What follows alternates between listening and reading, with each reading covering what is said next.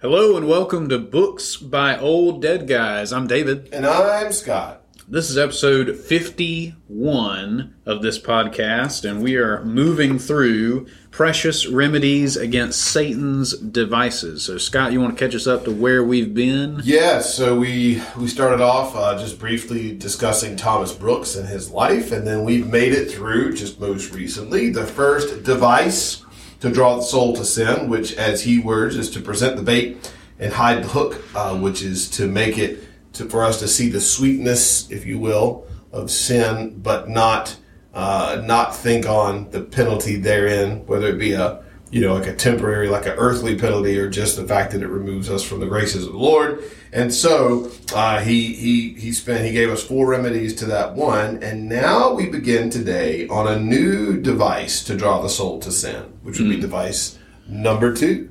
Alrighty, and so Brooks writes for us, Device 2, by painting sin with virtue's colors. Satan knows that if he should present sin in its own nature and dress, the soul would rather fly from it than yield to it. And therefore he presents it unto us not in its own proper colors, but painted and glided over with the name and show of virtue, that we may the more easily be overcome by it, and take the more pleasure in committing it. Pride he presents to the soul under the name and notion of neatness and cleanliness, and covetousness, which the apostle condemns for idolatry, to be but good husbandry, and drunkenness to be good fellowship, and riotousness under the name and notion of liberality, and wantonness as a trick of youth. Wow. Yeah, okay, so that's a packed little paragraph right there, and I'm very much looking forward to exploring this. I think the first thing is, we talked about the timeless nature of truth, and if there is ever a timeless device that Satan would use, it would be to call evil good and good evil. And so you see this in this way. Like, I think this just in terms of, from a contemporary standpoint, we see this in the virtue, if you will, of tolerance. Right? Now, the way the virtue of tolerance is described in our culture is it's not just that I have to tolerate the existence of differing viewpoints and be willing to engage those intellectually. It's that I must wholesale accept those things as good and right and true. And if I were to do that, well, now I'm a quote-unquote good person or a good Christian. And to not have that level of tolerance for any number of views in our culture is to be considered a bad person. I think it's Carl Trueman that says the greatest sin that anyone can commit right now in the cultural eyes is the sin of intolerance.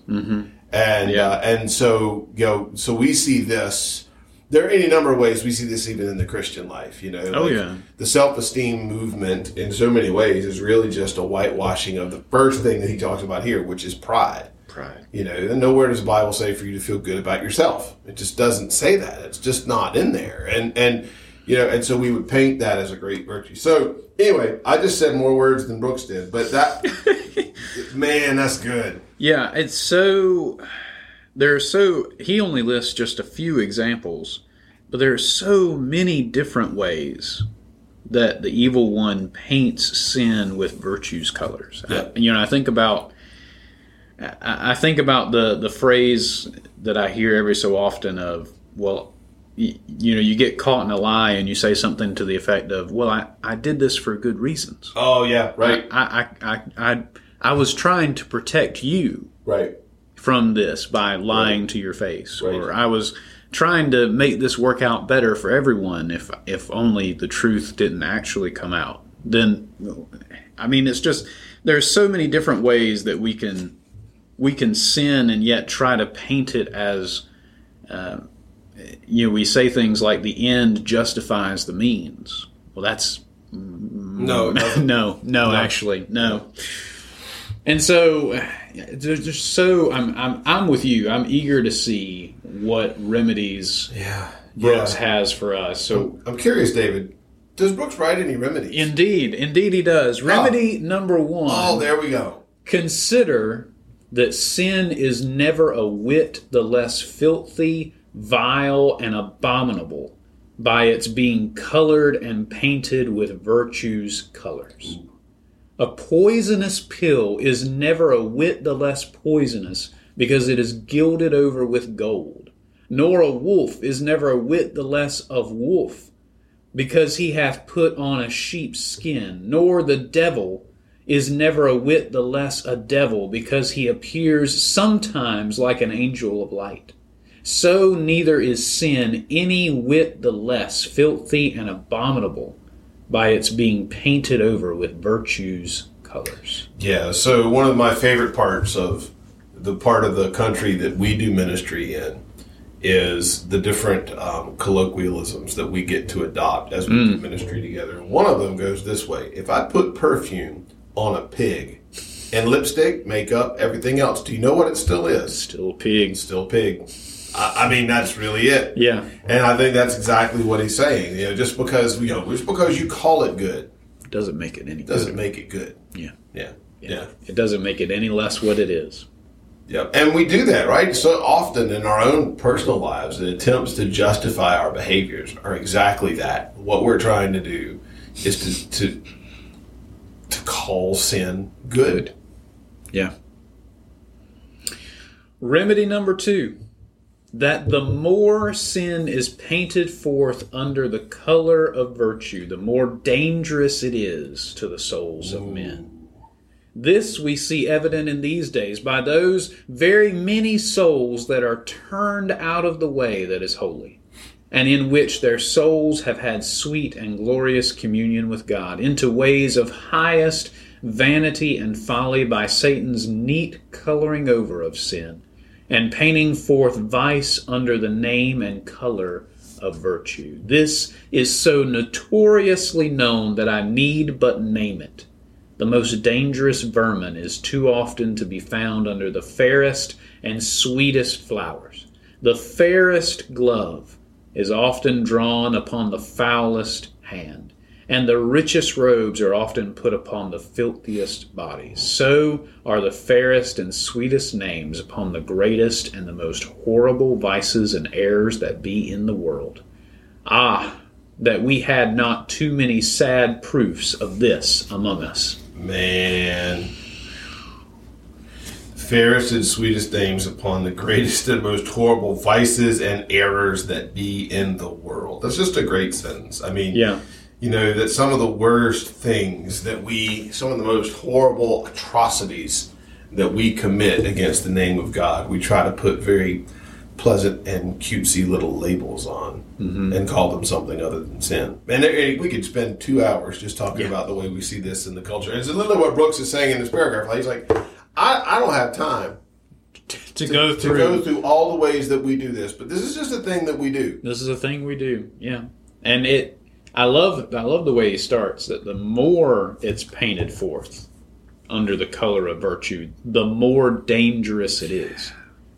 That the more Satan sees to draw out and make this seem attractive, it is more and more dangerous. It should be treated with more and more caution and more fear, but yet oftentimes not. Yeah, absolutely. That's good. Okay. Remedy number 3. Now we're rolling. To look on sin with that eye with which a few hours shall we see it. Ah, souls, when you shall lie upon a dying bed and stand before a judgment seat, sin shall be unmasked, and its dress and robes shall then be taken off, and then it shall appear more vile, filthy, and terrible than hell itself. Then that which formerly appeared most sweet shall appear most bitter, and that which appeared most beautiful will appear most ugly, and that which appeared most delightful will then appear most dreadful to the soul. Ah, the shame, the pain, the gall, the bitterness, the horror, the hell that the sight of sin, when its dress is taken off, will raise in poor souls. Sin will surely prove evil and bitter to the soul when its robes are taken off. A man may have the stone who feels no fit of it. Conscience will work at last, though for the present one may feel no fit of accusation. Laban showed himself at parting. Sin will be bitterness in the latter end, when it shall appear to the soul in its own filthy nature. The devil deals with men as the panther doth with beasts. He hides his deformed head till his sweet scent hath drawn them into his danger. Till we have sinned, Satan is a parasite. When we have sinned, he is a tyrant. Whoa, read that again, David. Till we have sinned, Satan is a parasite. When we have sinned, he is a tyrant.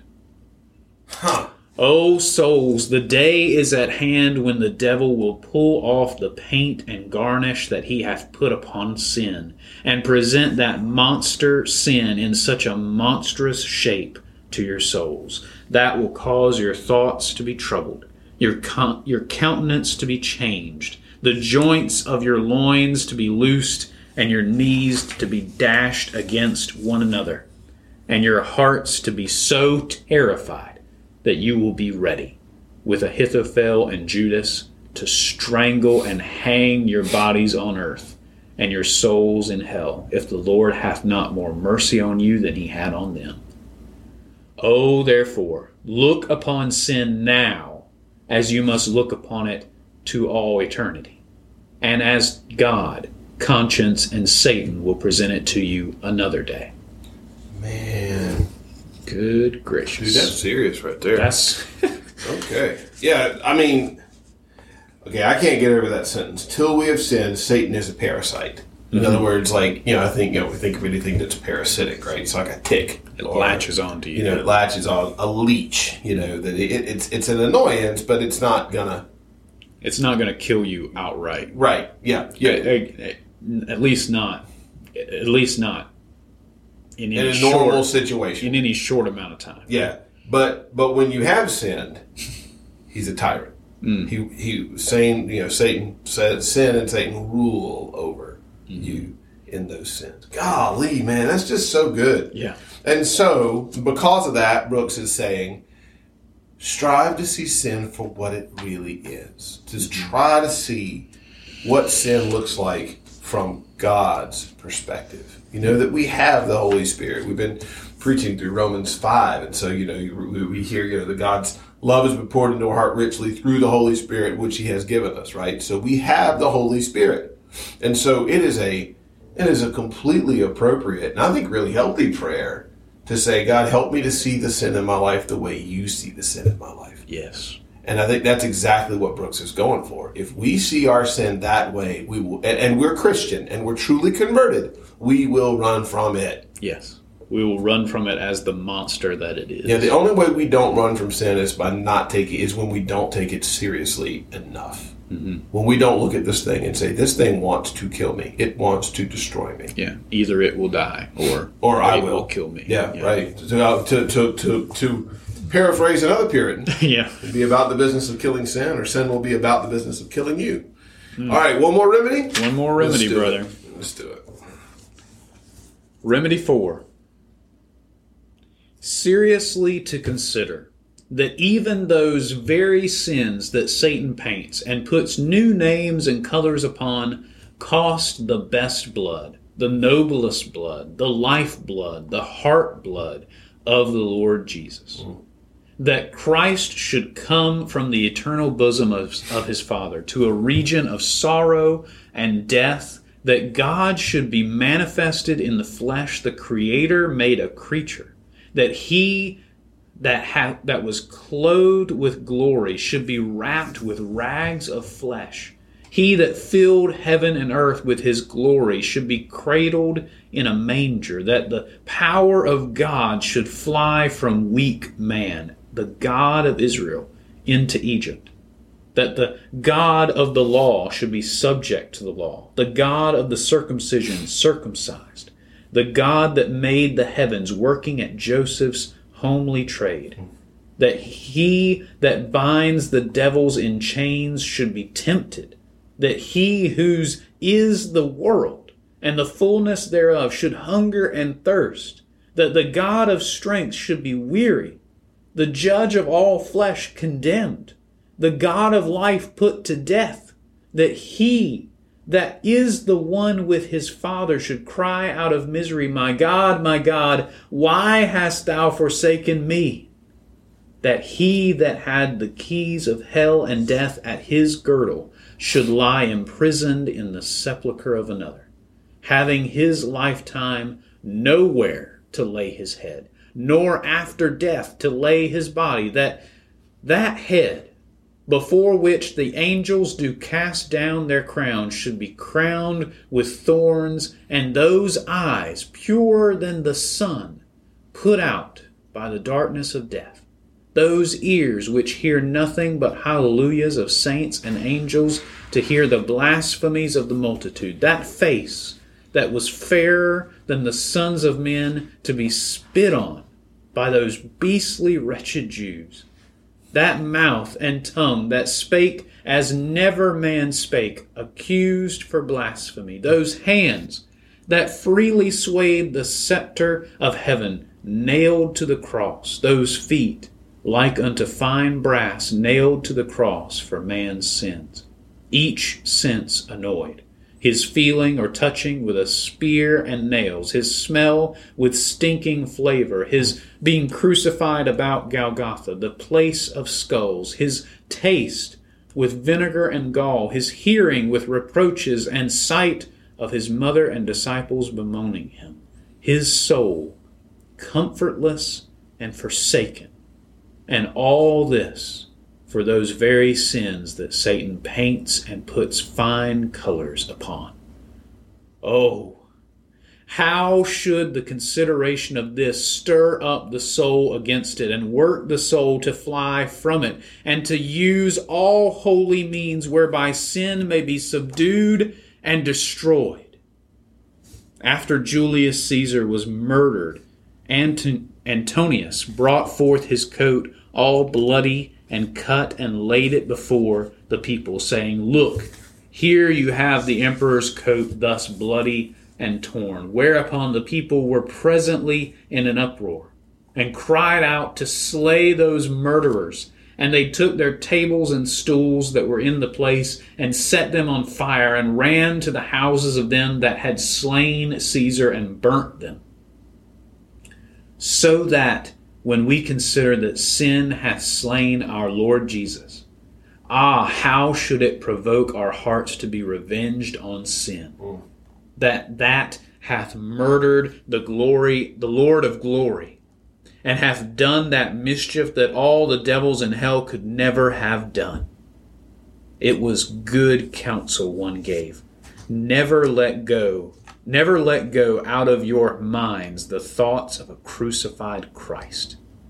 Let these be meat and drink unto you. Let them be your sweetness and consolation, your honey and your desire, your reading and your meditation, your life, death, and resurrection, thoughts of a crucified Christ. Let these be meat and drink unto you. Let them be your sweetness and consolation, your honey and your desire, your reading and your meditation, your life, death, and resurrection. Man, there's just not much to add to that. I mean, the gist of the thing is to consider what sin wrought on the body of Christ, and that Christ was desirous to defeat sin. Why then? It's Paul, right? How can we who are dead to sin still live in it? Still live in it, right? Like that's the question. And so I think that the parting shot for today, that little sentence: never let go out of your minds the thoughts of a crucified Christ. That to let your mind dwell on Christ is to protect your mind against sin. Yeah. And so that's good. To think about your sin. It's one thing to read the crucifixion narratives. It's another thing to read the crucifixion narratives with the mindset that my sin Yeah. was what did all this. Yeah, it's the song "How Deep the Father's Love for Us," right? It was Yeah. my sin that held him there until it was accomplished. Yeah. Well, what was the it that was accomplished? And the answer is my reconciliation, my justification, my redemption, my purchase, my sonship, my eternity. Those are the things that he purchased with his blood by bearing the wrath that I deserved. And I'm going to then try to just sin so that grace may abound. Mm. You know, I'm stuck in Romans because that's what I'm preaching, right? But I just your mind keeps coming back to thinking this is exactly what Paul is talking about. To set your mind on things above, right, where Christ is seated. To really meditate on the goodness of Christ and on the work, on the crucifixion. And as you do so, then the sin that once looked on the outside to be good will be seen for what it truly is. And that is namely the thing that Christ destroyed through the work of the cross. Yeah. Man. All right, that's a good place to end. That's a great place to end. Man. Well, thank you so much for listening today. That was an awesome section, and we got the whole thing done. We hope that you have enjoyed this. Hope it's a blessing to you. If it is, would you mind just sharing it with a friend of yours? Maybe just telling them, hey, you got to give this a listen. And we would greatly appreciate that. If you could leave us a review on whatever media you listen to this on, we would be grateful as well. And we will talk again soon. Goodbye.